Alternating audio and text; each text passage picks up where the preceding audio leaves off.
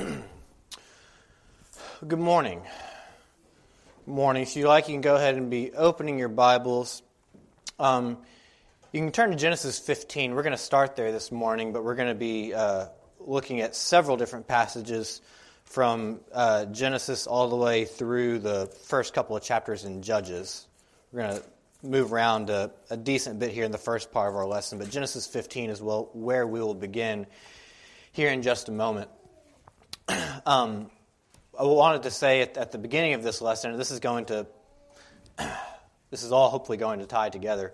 But we're beginning a new class on this Wednesday night, and Clay mentioned it at the beginning of his class this morning. I appreciated his little introduction and encouragement for that class we're about to begin. But the purpose of this class is going to be to help us understand the Bible story as a whole, which is exactly what Clay was talking about this morning, because we need to understand the Bible story. We need to understand this 66-book story that our Lord has left for us, and what He has done for us over the millennia, what we are to be participating in with Him today in our lives. And so that's going to be the goal of this class, is to understand from Genesis to Revelation the story of redemption that God has left for us in His Word, and to give us a framework to then go and study deeper on our own and study deeper together as a congregation as well, and to help us as we study that. And so that's what this class is going to be about, starting on Wednesday. And it's going to be same class Wednesday and Sunday for the first quarter of 2024. And I'd really encourage all of you to be here for that. It's my prayer that it's going to be beneficial for us all, that we will all come away from it with a better grasp, a deeper understanding of what God has left for us in His Word. And again, the first class is this Wednesday night, and we're really going to hit the ground running. And the classes are going to build on themselves, one after another. So I'd really encourage you to make it a priority to be there, so that we can all grow together as a congregation in the unity of faith that Paul writes about in Ephesians. What we're going to talk about this morning is hopefully it will be an encouragement. There's going to be a word of warning in here as well for us to continue to grow in the knowledge of God. We talked about that a lot this morning in our class, actually, in 2 Peter chapter 3. And we'll close the sermon later this morning reading a passage from that chapter as well.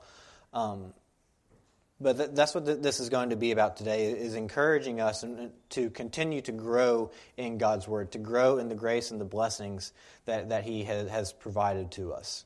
So let's go ahead and get into our lesson this morning. We're going to look at an example that's left for us in the Old Testament, the example of Old Testament Israel.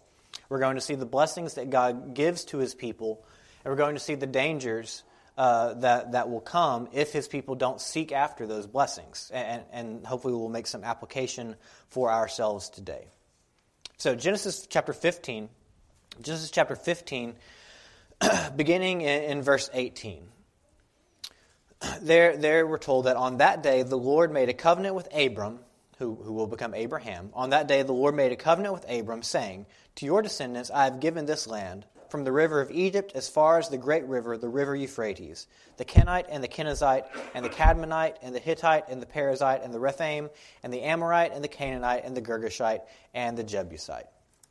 So Abram, he's wandering in the land of Canaan right now. God has called him from Mesopotamia, the land of his fathers, and He's brought him to Canaan.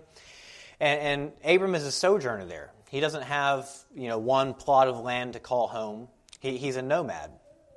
But God is promising him here. He's already promised him once in chapter 12, and He's reaffirming the promise here in chapter 15, that I'm going to give this land to your descendants. And he told him early in the chapter it's going to be several hundred years from now, 400 years from now, in fact. But I'm going to bring them back here. I'm going to give them this land. All of this land that you see will belong to your descendants. And that was a really important promise. Again, it was there in chapter 12. It's here now in chapter 15 as well. This land promise, the promise of the land of Canaan, the promised land of rest, was a very important promise that God made to Abram and that he would fulfill to Abram's descendants. And just think about how great and how wonderful these blessings would have sounded to Abram. Now, Abram was very much a wealthy man, and that wealth is attributed to God. God blessed him. God gave him all of the possessions that he had, the flocks, the herds, all of that. But Abram didn't have a place to call home. He didn't have a place that was his, that he could give to the son that he doesn't even have at this point. He did not have that. Of all the things Abram had, he didn't have a place to call home. But God said, this land, this I'm giving this to you. I'm going to give it to your descendants. I'm going to give it to your descendants. He left a very comfortable home that he had with his family in Mesopotamia. He came here to the land of Canaan, and God said, I'm going to give this to you. I'm going to give it to your descendants. This is a loving and a generous God that we see here in Genesis 15. Now turn with me, please, to Exodus chapter 23. All right, so we'll be moving through these first several books of the Old Testament this morning. Exodus chapter 23. And to set the context just a little bit here, we are now 400, give or take a little bit, 400 years from when God was talking to Abraham there in Genesis chapter 15. And Abraham's descendants have grown into a large nation in the land of Egypt. They were oppressed by the Egyptians, and God has now brought them out from the land of Egypt. You remember the 10 plagues. God has destroyed the might of Egypt. He has brought his people out from Egypt with a strong hand and an outstretched arm, and they're now at Mount Sinai. And God is giving the law to Moses, and this is really where Israel is. They are now entering into a covenant relationship with God. The physical nation, Old Testament nation of Israel, is entering into a covenant relationship with God here at Mount Sinai. And in chapter 23, God is going to speak to Israel about the land promise that he made to their forefather Abraham all those hundreds of years ago. So here in Exodus chapter 23, I want to start reading in verse 20. God says there, "Behold, I am going to send an angel before you to guard you along the way and to bring you into the place which I have prepared. Be on your guard before him and obey his voice. Do not be rebellious toward him, for he will not pardon your transgression, since my name is in him. But if you truly obey his voice and do all that I say, then I will be an enemy to your enemies and an adversary to your adversaries. For my angel will go before you and bring you to the land of the Amorites, the Hittites, the Perizzites, the Canaanites, the Hivites, and the Jebusites, and I will completely destroy them. You shall not worship their gods, nor serve them, nor do according to their deeds, but you shall utterly overthrow them and break their sacred pillars in pieces. But you shall serve the Lord your God, and he will bless your bread and your water, and I will remove sickness from your midst. There shall be no one miscarrying or barren in your land. I will fulfill the number of your days. I will send my terror ahead of you and throw into confusion all the people among whom you come, and I will make all your enemies turn their backs to you. I will send hornets ahead of you, so that they will drive out the Hivites, the Canaanite, and the Hittites before you. I will not drive them out before you in a single year, that the land may not become desolate, and the beasts of the field become too numerous for you. I will drive them out before you little by little, until you become fruitful, and take possession of the land.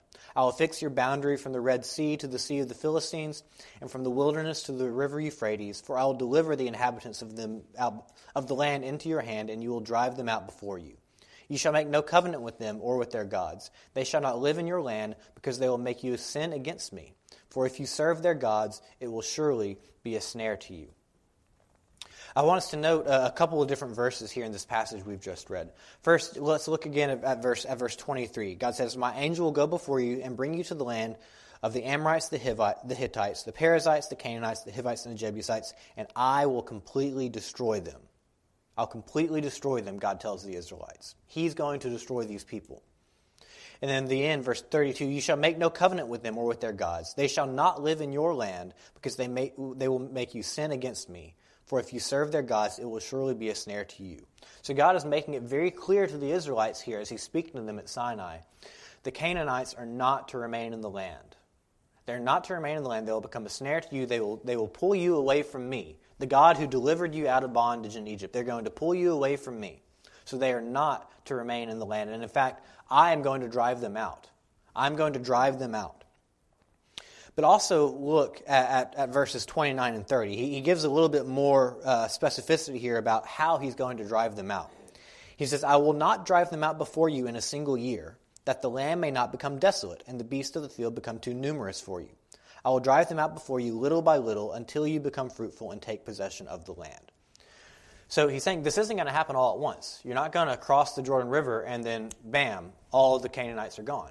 He said, I am going to drive them out before you little by little. And this was for Israel's benefit. It was so that if he drove them all at once, right after they crossed the Jordan, Canaan is a big land.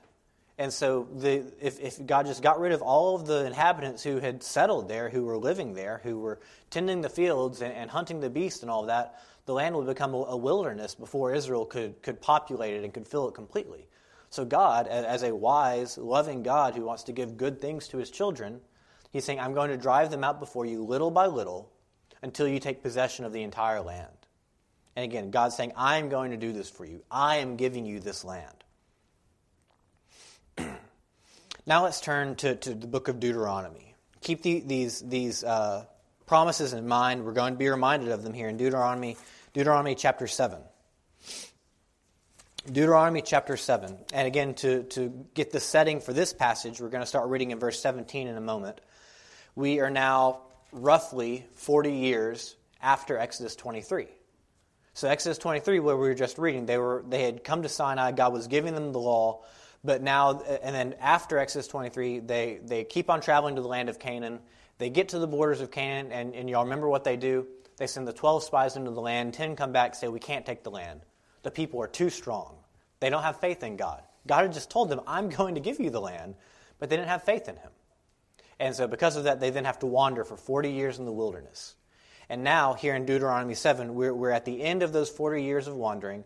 They're preparing to enter the land again, and Moses is really in his death address. Moses is not going to enter the land. He's going to die without entering it.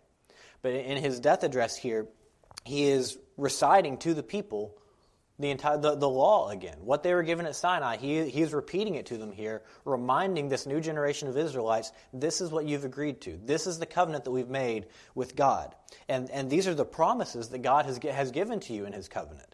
And let's read here again, beginning in verse 17 of Deuteronomy 7, these promises that God is reiterating to the Israelites. And this is talking about when they enter this land that they're about to enter. If you should say in your heart, verse 17, these nations are greater than I. How can I dispossess them? You shall not be afraid of them. You shall well remember what the Lord your God did to Pharaoh and to all Egypt, the great trials which your eyes saw, and the signs and the wonders and the mighty hand and the outstretched arm by which the Lord your God brought you out. So shall the Lord your God do to all the peoples of whom you are afraid. Moreover, the Lord your God will send the hornet against them until those who are left and hide themselves from you perish. You shall not dread them, for the Lord your God is in your midst, a great and awesome God. The Lord your God will clear away these nations before you little by little. You will not be able to put an end to them quickly, for the wild beasts would grow too numerous for you. But the Lord your God will deliver them before you, and will throw them into great confusion until they are destroyed. He will deliver their kings into your hands, so that you will make their name perish from under heaven. No man will be able to stand before you until you have destroyed them. The graven images of their gods you are to burn with fire. You shall not covet the silver or the gold that is on them, nor take it for yourselves, or you will be snared by it, for it is an abomination to the Lord your God. And so, again, the very similar message that he was given at Sinai. And again, this is kind of a repeating of a lot of what was said at Sinai.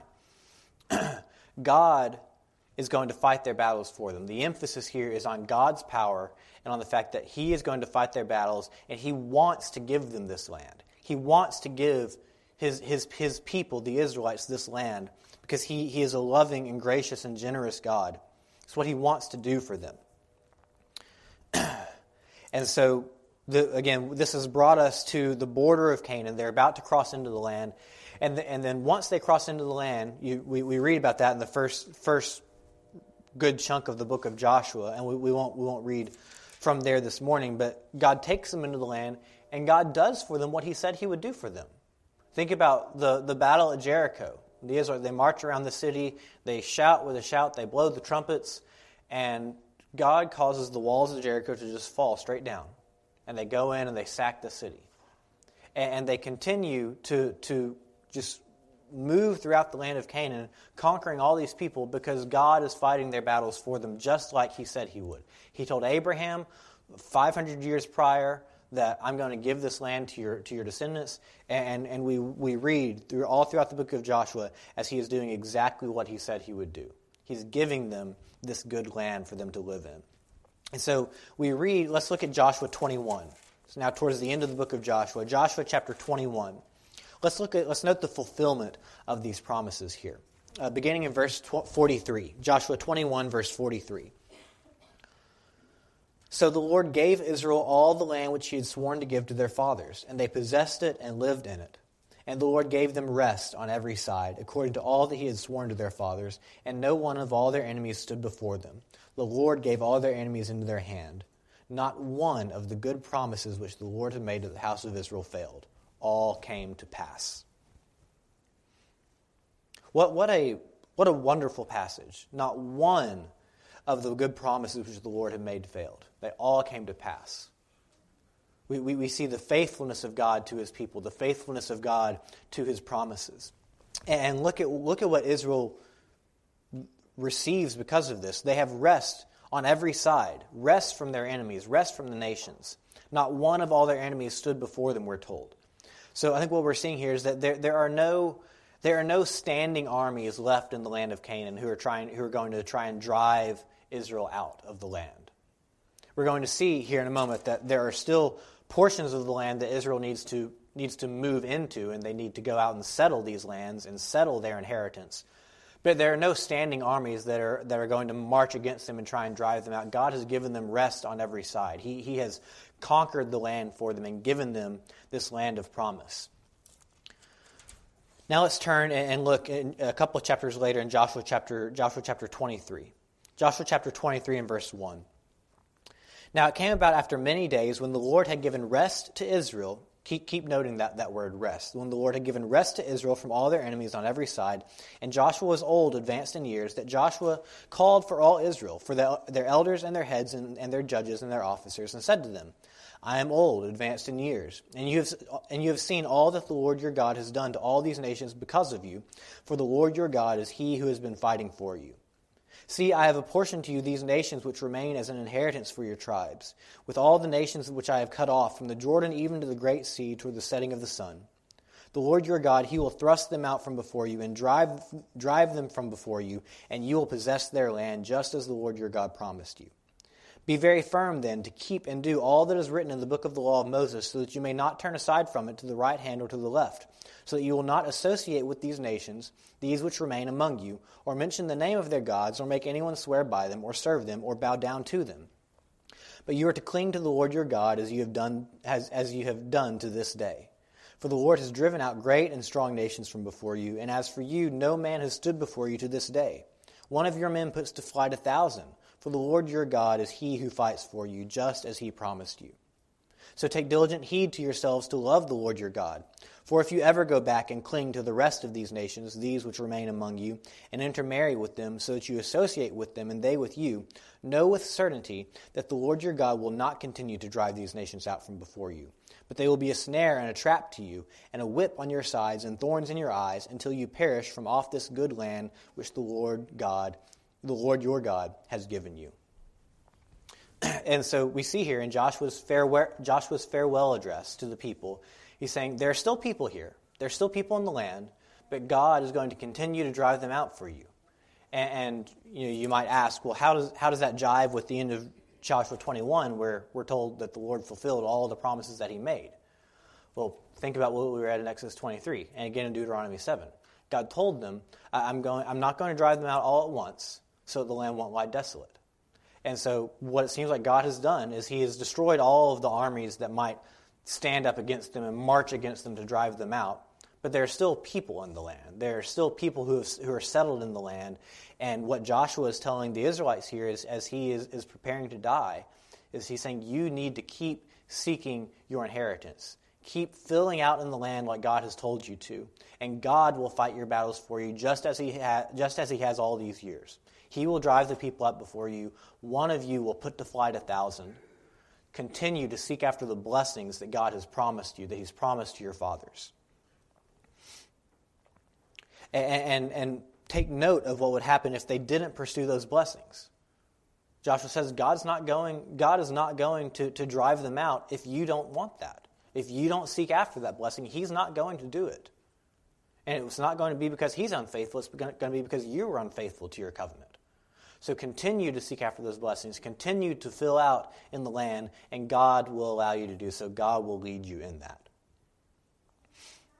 Let's turn now to the book of Judges. Judges chapter 1. Judges chapter 1, and I want to read a few verses from this chapter. The first verse I want to read is verse 19. It says, "Now the Lord was with Judah, and they took possession of the hill country, but they could not drive out the inhabitants of the valley because they had iron chariots." In the beginning, and then verse 27. "But Manasseh did not take possession of Bethshean and its villages."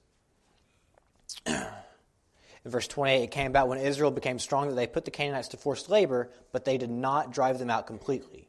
Verse 29, "Ephraim did not drive out the Canaanites who were living in Gezer, so the Canaanites lived in Gezer among them. Zebulun did not drive out the inhabitants of Kitron, so the Canaanites lived among them and became subject to forced labor. Asher did not drive out the inhabitants of Akko, so the Asherites lived among the Canaanites, the inhabitants of the land, for they did not drive them out. Naphtali did not drive out the inhabitants of Bethshemesh, the inhabitants, but they lived among the Canaanites, the inhabitants of the land, and the inhabitants of Bethshemesh and Beth-Anath became forced labor for them. Then the Amorites forced the sons of Dan into the hill country, for they did not allow them to come down to the valley. If the Amorites persisted in living in Mount Heres, in Ajalon, and in Shalbim, but when the power of the house of Joseph grew strong, they became forced labor." And so what we see here is that the Israelites didn't do what Joshua reminded them to do. They didn't continue to fill out in the land and to take all of the land that God had told them that He was giving them. They did not continue to seek their inheritance, the blessings that God wanted to give them, and drive everyone out. And no, this wasn't God's fault. It's almost a curious verse 19 that we read, that they couldn't drive out, that Judah couldn't drive out some of the inhabitants because they had iron chariots. What had God done to the chariots of the Egyptians when they chased after the Israelites leaving Egypt? He overthrew them in the Red Sea. It's not as if a chariot is the one thing that God can't handle. What's going on here is that the Israelites, the tribe of Judah in that verse, they didn't have the faith that was necessary to drive out the people. Like the generation before them, they saw these people, they saw their weapons, like, they're too strong, we can't do that. And so, because they didn't put their faith in God, God didn't drive them out for them like He could and like He said that He would. I think we see that, again, with the rest of those tribes we read about, with Manasseh, with Ephraim, with Zebulun, Asher, Naphtali, and Dan. All of these tribes that did not take their inheritance that God was wanting to give them. And let's read now in the next chapter of Judges, Judges chapter 2. Judges chapter 2, verse 1, "Now the angel of the Lord came up from Gilgal to Bochum, and he said, I brought you up out of Egypt and led you into the land which I have sworn to your fathers. And I said, I will never break my covenant with you. And as for you, you shall make no covenant with the inhabitants of this land. You shall tear down their altars. But you have not obeyed me. What is this you have done? Therefore I also said, I will not drive them out before you, but they will become as thorns in your sides, and their gods will be a snare to you." The direct result of their lack of faith is the direct result that God said would happen, is that He's going to leave the inhabitants. He's going to leave the inhabitants as a thorn, just like He said He would back in Joshua chapter 23. Because the Israelites did not pursue the blessings that came from being God's people, the inhabitants in Canaan were going to stay, and Israel would not enjoy the promised rest that God wanted to give them. And now let's read finally in verse 11, beginning in verse 11 of chapter 2, as we see the consequences of this lack of faith, of this refusal to grow in the blessings that God was giving them. Then the sons of Israel did evil in the sight of the Lord and served the Baals, and they forsook the Lord, the God of their fathers, who had brought them out of the land of Egypt, and followed other gods from among the gods of the peoples who were around them, and bowed themselves down to them. Thus they provoked the Lord to anger. So they forsook the Lord and served Baal and the Ashtaroth. The anger of the Lord burned against Israel, and he gave them into the hands of plunderers who plundered them, and he sold them into the hands of their enemies around them, so that they could no longer stand before their enemies. Wherever they went, the hand of the Lord was against them for evil, as the Lord had spoken, and as the Lord had sworn to them, so they were severely distressed. This is what it looks like. This is what it looks like when the Israelites didn't pursue the entirety of God's blessings. And just note the horrible consequences here. God had brought them out of a land of slavery, out of a land of death, out of a land of subjugation, to this wonderful land flowing with milk and honey, that he told them, this will be your rest. This is your inheritance. This is your rest from your labors. But because they did not seek that blessing to the fullest extent, they don't get the blessing at all. They lose what they had in the first place. They became complacent with what they already had in the land, and they didn't pursue all of it. And because of that, they lose. Not only do they not gain what they should have gained, but they lose what they had in the first place. They're sold into their hands of their enemies. We're told at the end of verse 14 that they could no longer stand before their enemies. What had God told them previously? He said, not one of the enemies will stand before you. But now the Israelites can't stand before their enemies because they have not sought the blessings that God wanted to give them in faith.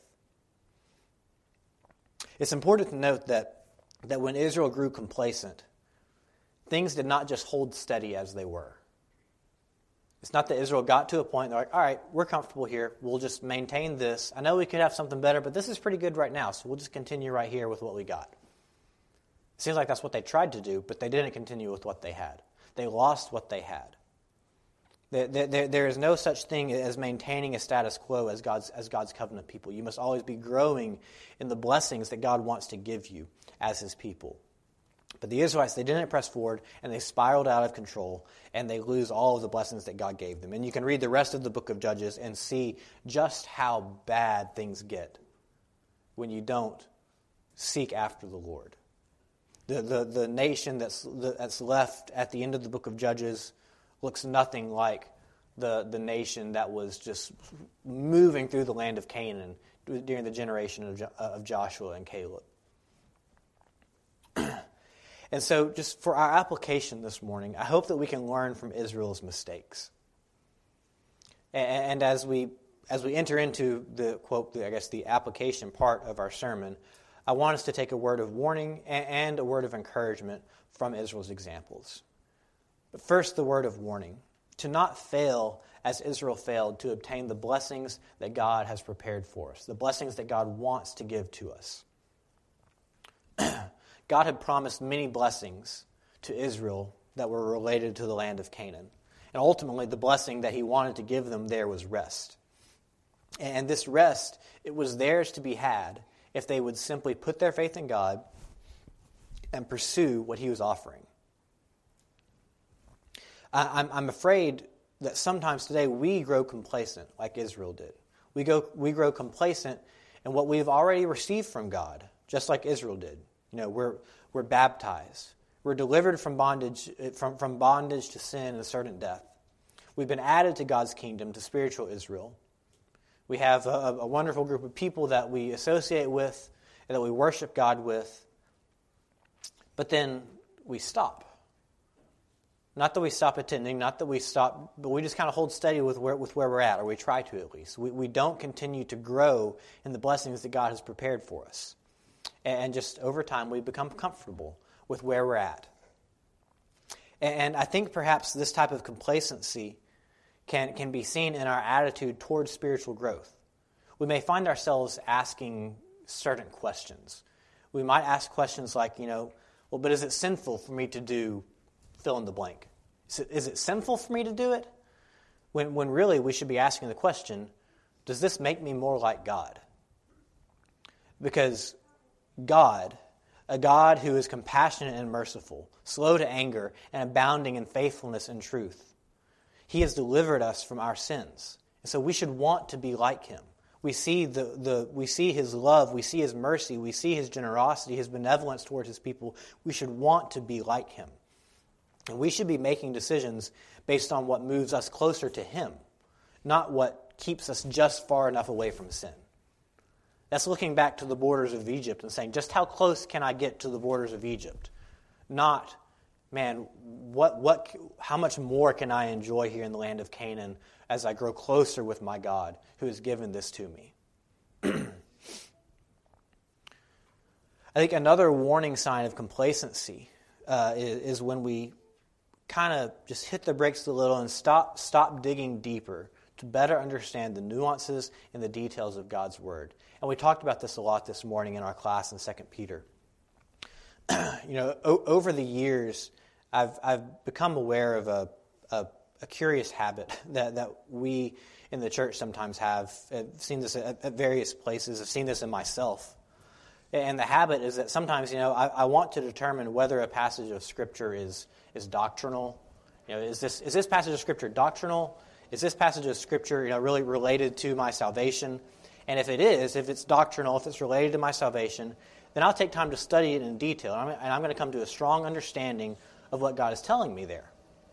But if a passage isn't doctrinal, if it's not related to my salvation in my mind, then I think I run the risk of, at least subconsciously, downgrading that passage and not spending a whole lot of time meditating on it, perhaps. And I understand the mindset that is behind this comment. And again, I've had this mindset myself before. And it's not necessarily a sinful mindset per se, but because there are certainly things that we must understand and we must agree on related to how one becomes a Christian in the first place. But for those of us who are Christians, we can't sit back and be happy that we understand those passages and not continue to strive to learn more and more about God's Word. Because as long as God is blessing you with breath here on this earth, you should be growing in His Word. You should be growing in knowledge and depth of understanding of His Word. Paul, I don't know why I keep saying Paul when I'm talking about Hebrews, but the Hebrew writer in Hebrews chapter 5, he gets on to his audience because he says, you should be teaching others, but we can't go on right now because you're still on the milk. You should be on the meat, but you're on the milk right now. They should have been growing in knowledge and in depth of knowledge of God's Word. Turn with me, if you will, to 2 Timothy chapter 3. 2 Timothy chapter 3. Paul is encouraging Timothy here, and it should be an encouragement to us as well. In 2 Timothy chapter 3, verse 16, Paul says, all Scripture is inspired by God and profitable for teaching, for reproof, for correction, for training in righteousness, so that the man of God may be adequate, equipped for every good work. Paul says there, he says, all Scripture. All Scripture. Old Testament, New Testament, all Scripture is profitable. It is necessary so that the man of God may be adequate, the New American says, or complete, your version might read. That we might be adequate, complete, equipped for every good work. We need all Scripture to be that. We need all Scripture to be complete, to be equipped for every good work. This is Old Testament, this is New Testament, this is the passages we're familiar with, this is the passages that we're not familiar with. Do you want to understand God's nature? Go read the book of Leviticus, and you'll understand God's nature. You will understand His holiness, but His mercy toward His people. Do you want to understand what God expects of a people who are in a covenant relationship with Him? A people who are called by His name? Go read some of what He has to say in the minor prophets to Israel. You will understand what God expects of you as someone who is in a covenant relationship with Him. If you want to understand what justification is one of the most important topics that we can study in the New Testament. Paul wrote the entire book of Romans about this. If you want to understand, if you want a picture of justification, go read Zechariah chapter 3. It is illustrated beautifully what it means to be justified by God there. All Scripture is given for our benefit. It is all inspired by God. It is all profitable for teaching, reproof, correction, training in righteousness, and it will make us complete. It will equip us for every good work that we should be engaged in.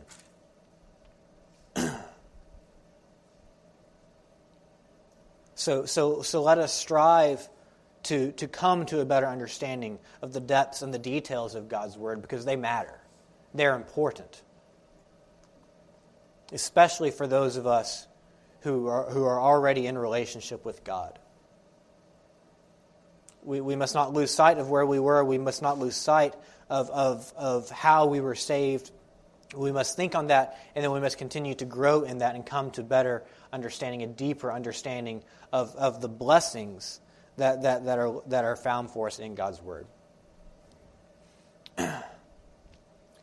That is the word of warning for us this morning, but I want to leave us hopefully with a word of encouragement about these blessings. Think about Israel, what all that we've read about Israel this morning. What would they have enjoyed if they had driven out the inhabitants like God commanded them to? Well, they would have enjoyed rest, right? We saw that word several times. They would have enjoyed rest in the land of Canaan.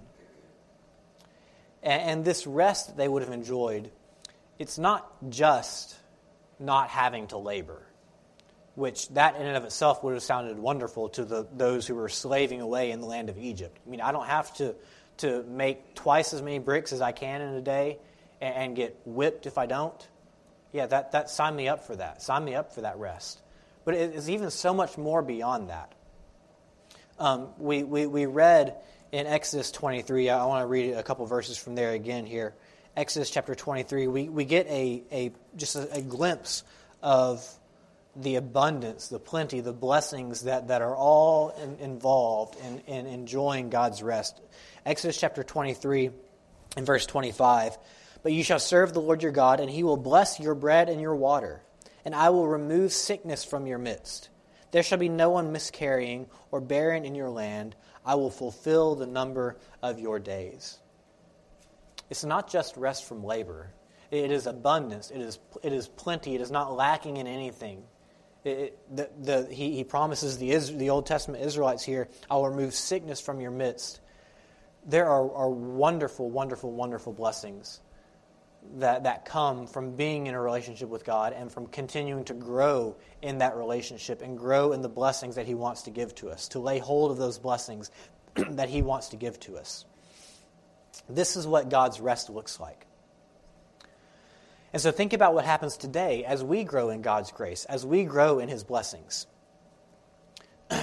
As we grow, as we study, as we continue to be refined and purified, sin is being removed from us. Our fleshly desires are being replaced by heavenly desires. In short, we are becoming more like God.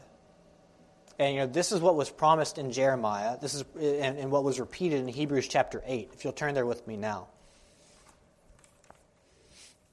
God has promised us this. And we see in Joshua, we see how faithful God is to his promises. This is something he's promised to us. Hebrews chapter 8, verse 10, quoting from Jeremiah, "For this is the covenant that I will make with the house of Israel after those days, says the Lord.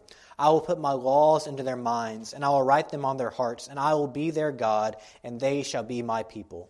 And they shall not teach everyone his fellow citizen and everyone his brother, saying, Know the Lord, for all will know me, from the least to the greatest of them, for I will be merciful to their iniquities, and I will remember their sins no more."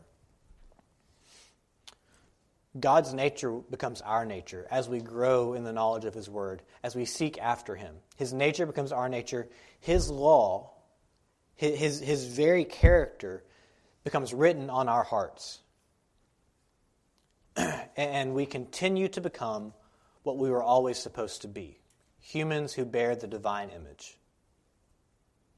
These are just some of the blessings that come in this life as we seek after God, as we continue to grow in his word and grow in the things that he has prepared for us, the things that he has given to us.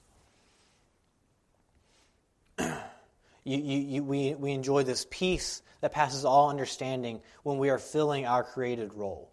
When I am not trying to buck against what I was created for, there's peace that comes from that. There's a sense of purpose that I can only have when I am aligning my life with what God designed for me. There is this sense of belonging that you have as you continue to grow in relationship with God and with his people. And again, beyond the immediate blessings here on this earth of growing in God's promises, there's the blessing of eternal rest with our God in the end. You think about the wonderful promised rest that God God offered to the Israelites in the Old Testament. We've read about those blessings this morning. You think about that, the rest that they were supposed to enjoy in the land of Canaan. You know, he said, I'll take away sickness, no barrenness, your food, your drink, I will fulfill all your years. That was just a shadow, just a fleeting shadow of the ultimate rest that God has promised us in the new heavens and the new earth. Turn with me, please, to Revelation 22, last chapter in our Bibles. Revelation chapter 22, beginning in verse 1.